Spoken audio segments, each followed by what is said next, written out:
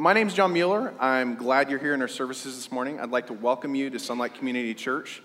I am excited about today, and I say excited a lot.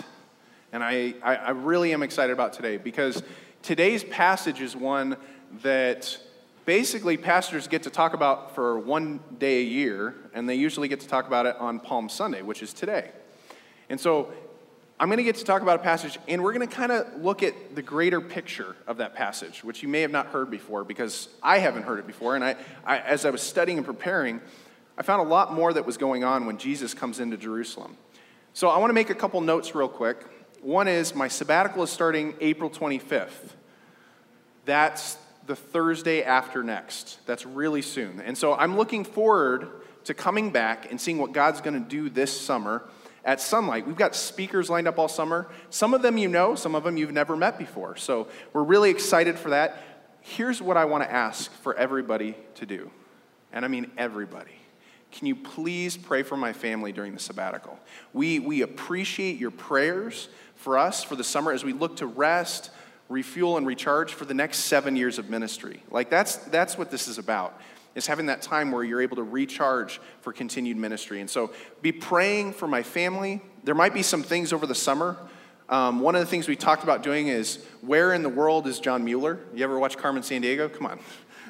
So we're going to do that over the summer with some pictures and stuff like that. So we're really excited that that's happening. But please pray for us. That's what I'm asking. I really appreciate your prayers.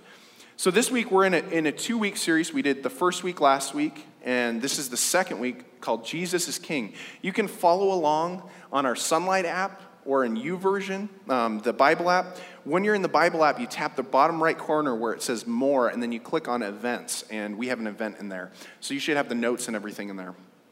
So today we're going to be in the book of Matthew. And last fall, we actually preached on the book of Matthew. And we actually preached on part of this passage. So it's a little interesting, different twist. But we're going to be in Matthew chapter 21. So you can turn with me there. And I'm going to pray to start our time off because we need to go to God to ask him to move this morning. Heavenly Father, God, we know that your word is not going to return void this morning. Lord, open our eyes, our ears to what you would have us see and hear. God, help us not to just see people around us, but to actually see what it says in your word and apply it to our lives. God, we know that this time on Sunday morning is just one small part of the time we have this week. Lord, we hope that this time is a time that allows us to see ways that we can serve you the rest of the week. Lord, as we hear about Jesus coming into Jerusalem, and the first thing that he did once he was there, help us to not forget that Jesus was an unexpected king. He was not what the people expected. So help us to see what he came to do and who he is this morning. We say all this in Jesus' name. Amen. Amen. Amen. I don't know what I was saying there. That was weird. Have any of you had a foot and mouth moment before? I have foot and mouth moments all the time. I think the saying goes, I just stuck my foot in my mouth. Has anyone ever said that? Come on, let's be honest. Okay, only 5 people are honest in the room. That's good. The rest of us, we'll say someone else did that. So it's when you say something you shouldn't have in front of someone you shouldn't have. I might be the king of doing this. So after service, if you want to get me a crown from Kid Zone, I'll wear it. Because I am the king of foot and mouth. You can ask my wife. She's in Kid Zone right now, so she's not cheering, okay? Sometimes it's because you say something that's true, but people can't take it. Sometimes it hurts, or it makes them mad, or it's true, but it's really mean. You ever have someone say something true, but it was really mean? Jesus comes into Jerusalem in Matthew 21, and the people say things they don't mean based on their response just minutes later. They say things, they're like, oh no, I had a foot in my mouth moment. I shouldn't have said that. And then they change what they're going to say, even though what they said first was true. Because at a foot and mouth moment, most of the time it's something true, but it's mean. But in this case, it was true, and it was right, and it was giving God the glory. And so they had this foot and mouth moment, and it becomes even more clear that what they said was true, because the first thing Jesus does in Jerusalem, which I'm not going to tell you yet, but if you read ahead, you'll know. So we're going to ask one question today because of this. It'll be what everything else flows out of. So I want you guys to ask this one question. Who do you say Jesus is? Who do you say Jesus is? Think about that question this whole time. This is like going to frame everything that we're going to learn this morning. So who do you think Jesus is? And we're going to see the full range of responses to that question today. At the end, though, it will be clear who he's saying he is, and then the question is going to be, do you believe? So turn with me to Matthew chapter 21. I'm going to read through verse 11, and we're actually going to go through verse 17. It's very interesting what happens right after the beginning here. Now, when they drew near to Jerusalem, they're coming to Jerusalem. Jesus is coming to Jerusalem with the disciples. They come to Bethphage, the Mount of Olives, and Jesus sent 2 disciples, saying to them, "Go into the village in front of you, and immediately you will find a donkey tied and a colt with her. Untie them and bring them to me. If anyone says anything to you, you shall say, 'The Lord needs them,' and he will send them at once." Is that a little weird? I mean, I don't know about you, but if someone goes and steals my car and says the Lord needs it, I think they're crazy, right? That's our equivalent. It gets better. This took place to fulfill what was spoken by the prophet, saying, "Say to the daughter of Zion, behold, the king is coming to you, humble and mounted on a donkey, on a colt, the foal of a beast of burden." And the disciples went and did as Jesus had directed them. They brought the donkey and the colt and put on them their cloaks, and he sat on them. Most of the crowd spread their cloaks on the road, and others cut branches from the trees and spread them out on the road. And then the crowds went before him and followed him and were shouting, "Hosanna to the Son of David. Blessed is he who comes in the name of the Lord. Hosanna in the highest."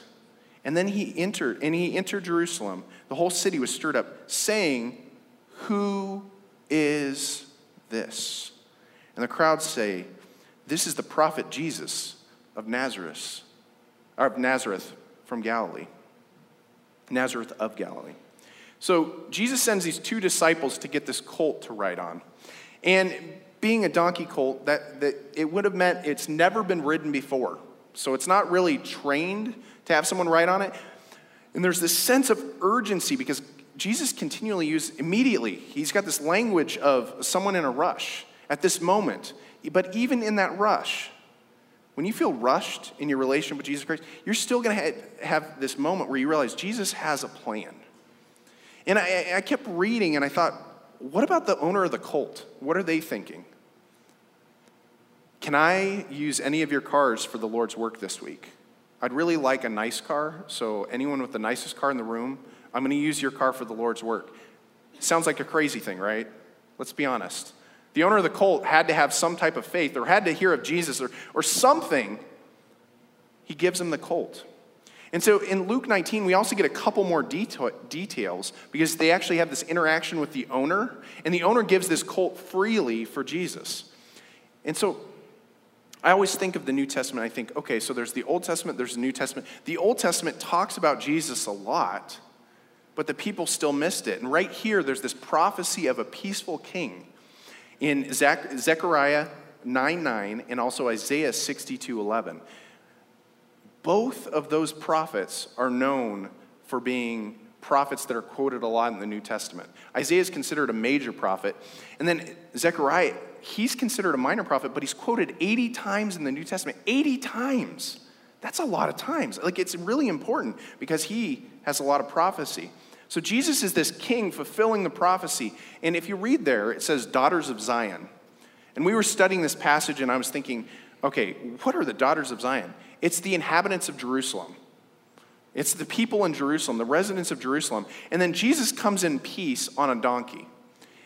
I know I really wanted to write a donkey in today, but it got nixed by the elders because the rental fee was so expensive and then the deposit for the insurance. But the reality is, someone riding a donkey is not exactly what the people were expecting. They were expecting him coming in as king with this war horse and this elaborate group of people and ornate decoration, because that's what they wanted in their hearts. They wanted to be free from the Romans. Jesus didn't come in the way they expected. The people were short-sighted. They wanted to deliver from the Romans, and God gave them so much more. Instead of being a part of history, Jesus is the writer of history. That's the difference. They just wanted someone that was going to free them from what was right in front of them, and they missed the point. So the disciples followed Jesus' plan, and they did what Jesus asked. And verse 7 is somewhat confusing if you read it. And we were studying it this week, and I realized that, okay, a donkey is a colt. He only was riding on one animal, okay? He wasn't riding on two animals. He was riding on one. And this them is to refer to the cloaks that are put on the colt. That's a tongue twister. Cloaks that are put on the colt. So they honor Jesus by putting their cloaks on the colt. They honor Jesus by putting their cloaks down in the road. You know, when I was younger, my dad used to tell me that if I went on a date, you give your coat to the woman in case she's cold. And in older movies, if you see, sometimes people lay down their coat on the ground, like if there's a puddle or something like that. That's what they're doing for Jesus. It's polite, it's honoring. And so you see this point, and we get to verse 7, and verse 7 is literally the fulfillment of what it says in verse 5 from Zechariah. 500 years earlier, he prophesied. God gave him this word to tell us Jesus was coming as a humble king. Most of the crowd was cutting down palm branches and laying them down. I don't know what that would be in Angola. We don't have palm branches. I don't know what it would be if we were trying to have a procession in town. It probably is what happens when we win sectionals and we go to the mound and we have the horns and everything's crazy. And people shoot videos of it, and it's on Facebook. That's what's happening to Jesus, okay? I'm trying to give it context. Like, people are shouting, they're cheering, they're shouting Hosanna, which means come save us. They're saying, come save us. I think most of them thought it was from the Romans, because we're going to see in 1 week later, things changed. The crowd addresses him by saying he's the son of David. That is solely reserved for the Savior, for the Messiah, for the one come to save. And they also say he comes in the name of the Lord, which this is all from Psalms 118. There's actually a Psalm 118 that they sing at Passover. And at that time, they were singing it. It's the Passover season, but they're singing it regarding Jesus, and that's the difference. They would have sung this regarding God. So they're actually saying, Jesus, you are the one this song's about. They're actually saying he's God by doing this. They're praising Jesus. They're saying, Hosanna in the highest. Term highest here refers to the highest heaven. It's the highest place. It's the place only God could be praised in this way. They say, come save us in the greatest way, in the highest way, in the most complete way. And then in verse 10, they're asking right after that, who is this? Did they have amnesia? What happened? I mean, my kids have amnesia all the time. I tell them to do something and then they go somewhere else. What is going on? This amnesia is spreading. It's amnesia. They go, who is this? Who is this? They're still asking that. And it can't be more clear. The response that they have from what they were saying as he entered is so different. They say Jesus is a prophet. He's not just a prophet. You were just calling him God. You were just saying things that are reserved for God. The crowd's reception shows there were still skeptics, because some people, many people, it wasn't all the people that were doing this, it was some of the people. There's still skeptics and people that wanted Jesus to come save them from the Romans. And when he didn't, we see what happens. Prophecies and what they said was spiritual. But what they didn't understand is he wasn't just going to save them physically from the Romans, their enemies. They were stuck in a wrong perspective. They were stuck in an earthly perspective versus an eternal perspective.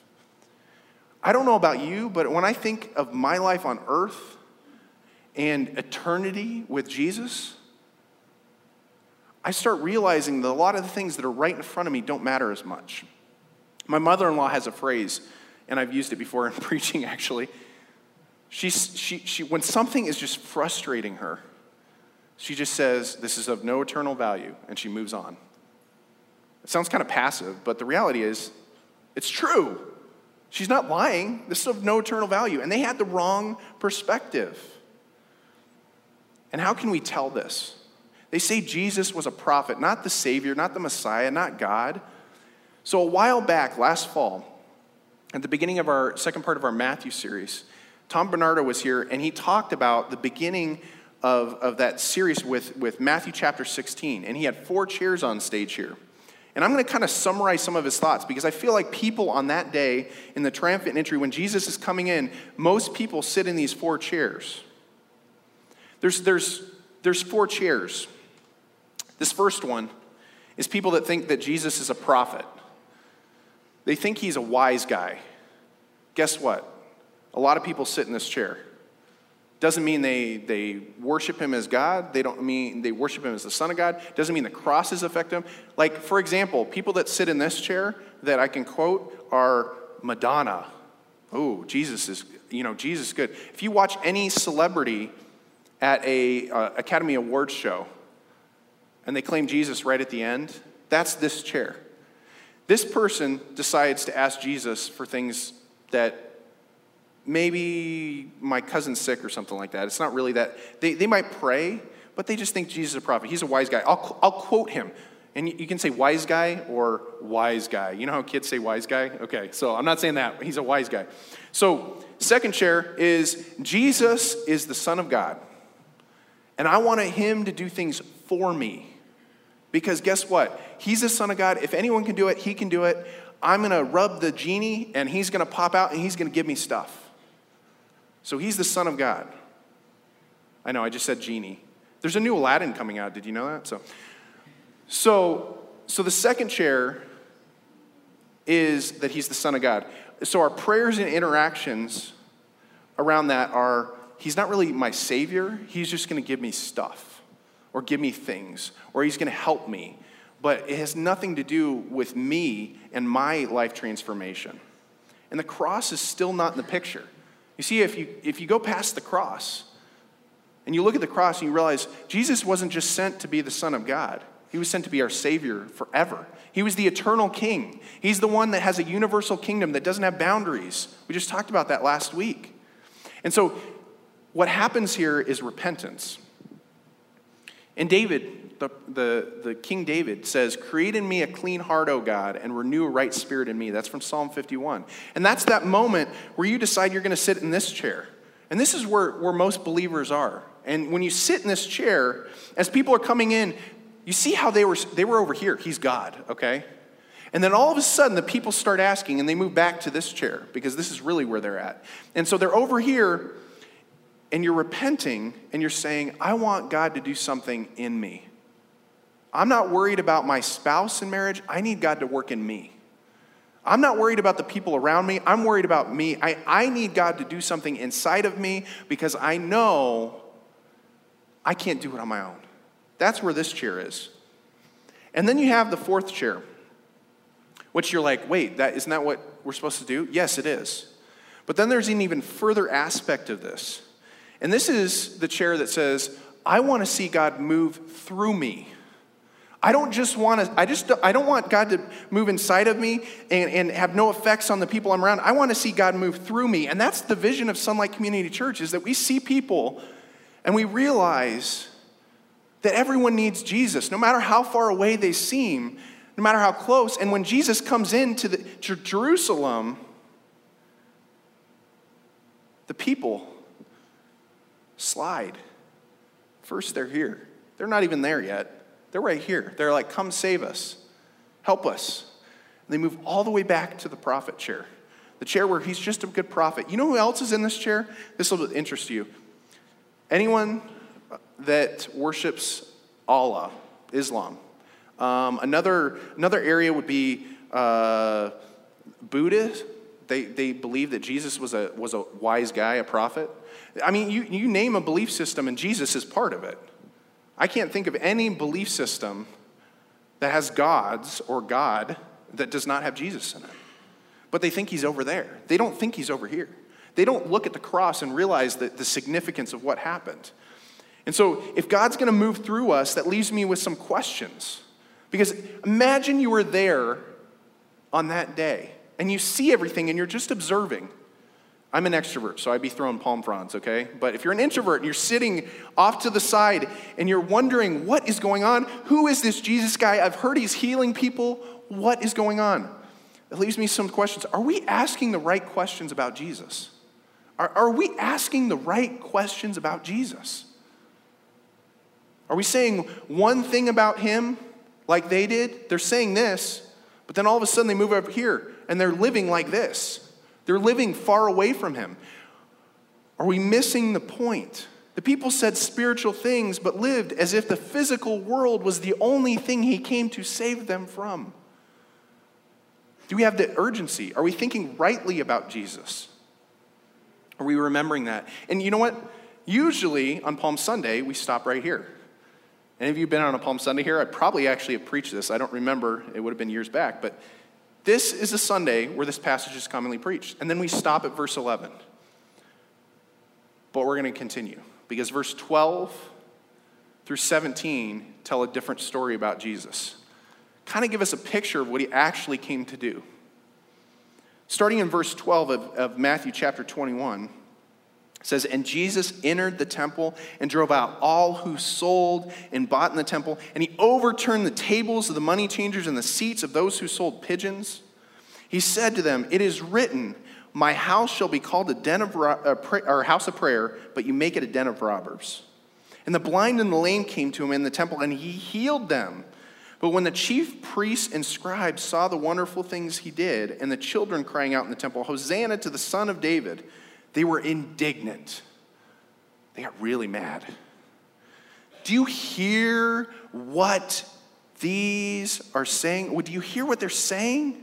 And Jesus said to them, "Yes, have you ever read, 'Out of the mouth of infants and nursing babies, you have prepared praise'? And leaving them, he went out of the city to Bethany and lodged there." Very interesting. Jesus leaves this mountaintop experience of coming in and people excited about him coming into town, and the first place he goes is the temple. I don't know about you, but the first place I'm going after a mountaintop experience is not where my enemies are. That's not the place I would go. He goes to the temple, and he drives out the people that are profiting off of God.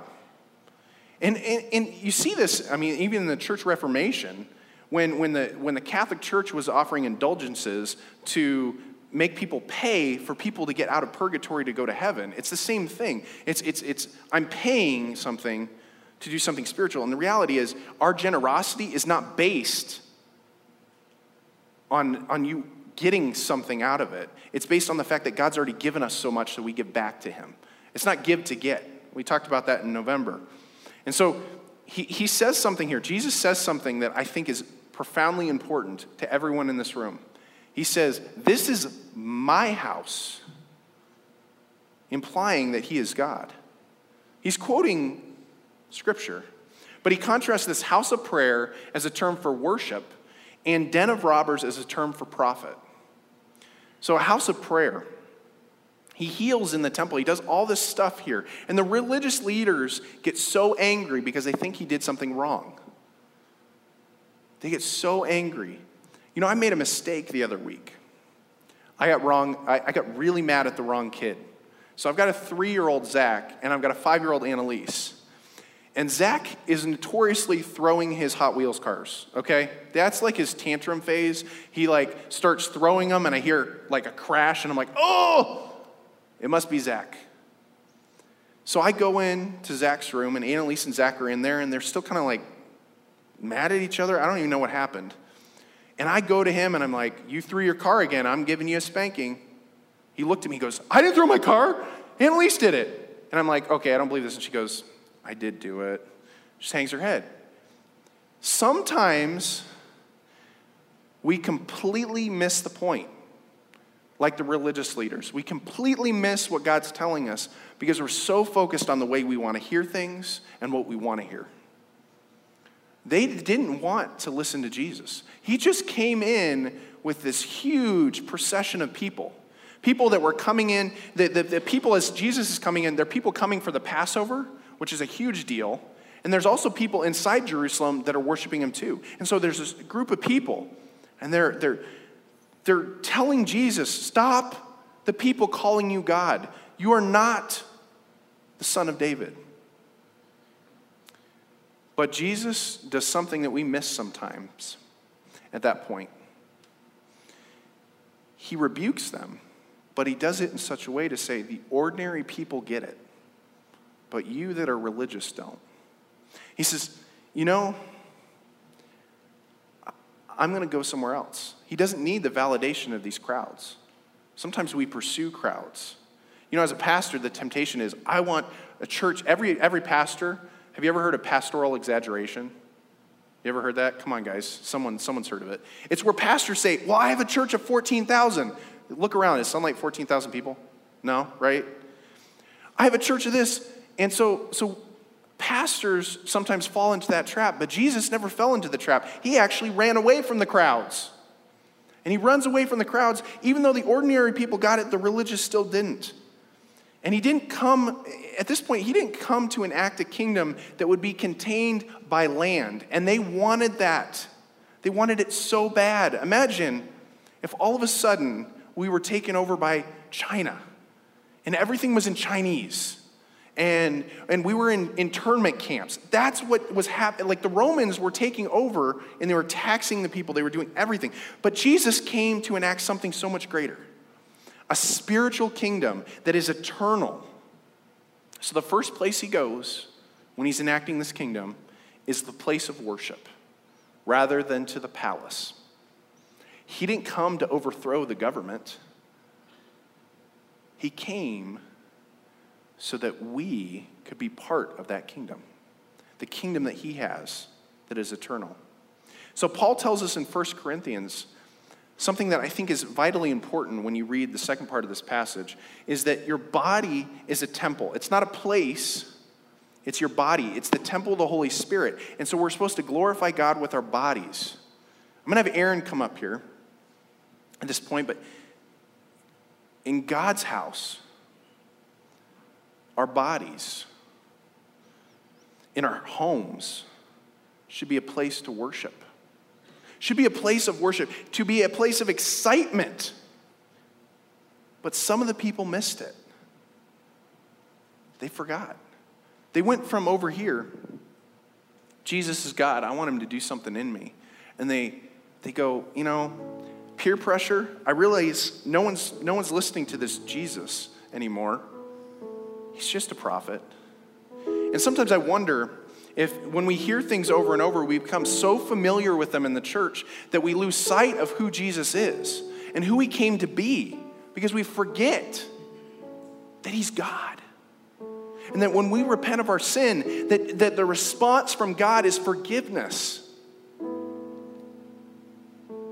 But everyone's going to think I'm still over there. Doesn't matter. Doesn't matter. The religious leaders definitely missed it. So I can tell you, church attendance does not determine your relationship with Jesus. I'm not saying that like don't go to church. We need to gather together. But what I'm saying is, just because you're at a church doesn't mean that Jesus has worked in your life to move to this side, to him working in you and through you. Doesn't mean it's happened. So I want to leave you with some questions this morning, and these questions are things that have been burning inside of my brain for over a week. Are we asking the right questions about Jesus? Are we expecting him to save us from losing our house? Or do we realize that even if we lose our house, we still have Jesus? He's still there. Are we expecting him to get us things? Or are we expecting him to actually move in our heart and our soul so that we can be more like him? Lead like him? So who do you say Jesus is? That's the big question. Who do you say Jesus is? Is he God? Is he just the Son of God? I want him to do things for me. This chair is the scariest one because a lot of people in this chair think they're over there. And the reality is, in this chair, you're just using Jesus as a gumball machine. You're putting a quarter in your prayer, and you want to get something out of it. And the reality is, he didn't come just to give us stuff. He came to save us eternally. And so, are we living with an eternal perspective? Are we so focused on the 5 moments in front of us? And I'm guilty of this. I think of what's happening next. Okay, we need to think about what's happening next. Okay, the kids are ready to go. We need to go do this. We forget the eternal perspective in those moments. And when there's a teachable moment with our family, with our kids, we lose sight of that because guess what? We got to be on time. Sometimes being on time is not all it's cracked up to be. When you have an eternal perspective, you need to focus on those teachable moments. So this last question, this is the one that makes me wonder where each of us is at, including myself. Our bodies, our homes, and our church, is it a house of prayer or a den of robbers? Jesus was very clear. God's house is to be a house of prayer, not a den of robbers. Instead of fighting with your coworkers, are you praying for them? Instead of trying to take things from other people, do you just give it away?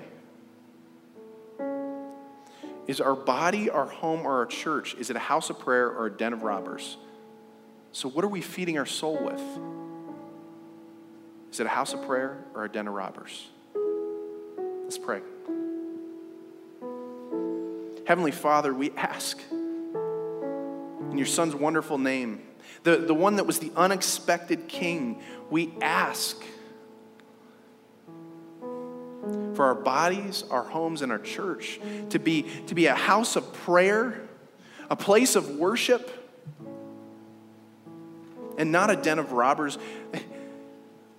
Lord, help us to have that ring true in our soul, in everything that we do. What are we feeding ourselves with? And Lord, help us to feed ourselves with the Word of God. Help the Holy Spirit to move in our lives so we can see God move through us as a church. Help us not to forget this next week to invite someone to church, not because church is going to save them, but because that's one step in the right direction. It's one step to seeing and answering that question of who Jesus is. Who is Jesus in your life? Help us to not forget that today, that he is the risen King, the one that has a spiritual kingdom that's universal. It's all over the world with believers that have repented and received forgiveness of sins because of the blood of Jesus, the sacrifice that he did that one day on Calvary. Heavenly Father, we just ask that you'd allow us to see Jesus with the right vision, the right eyes. Give us the right lens to see him. And we say all this in Jesus' name.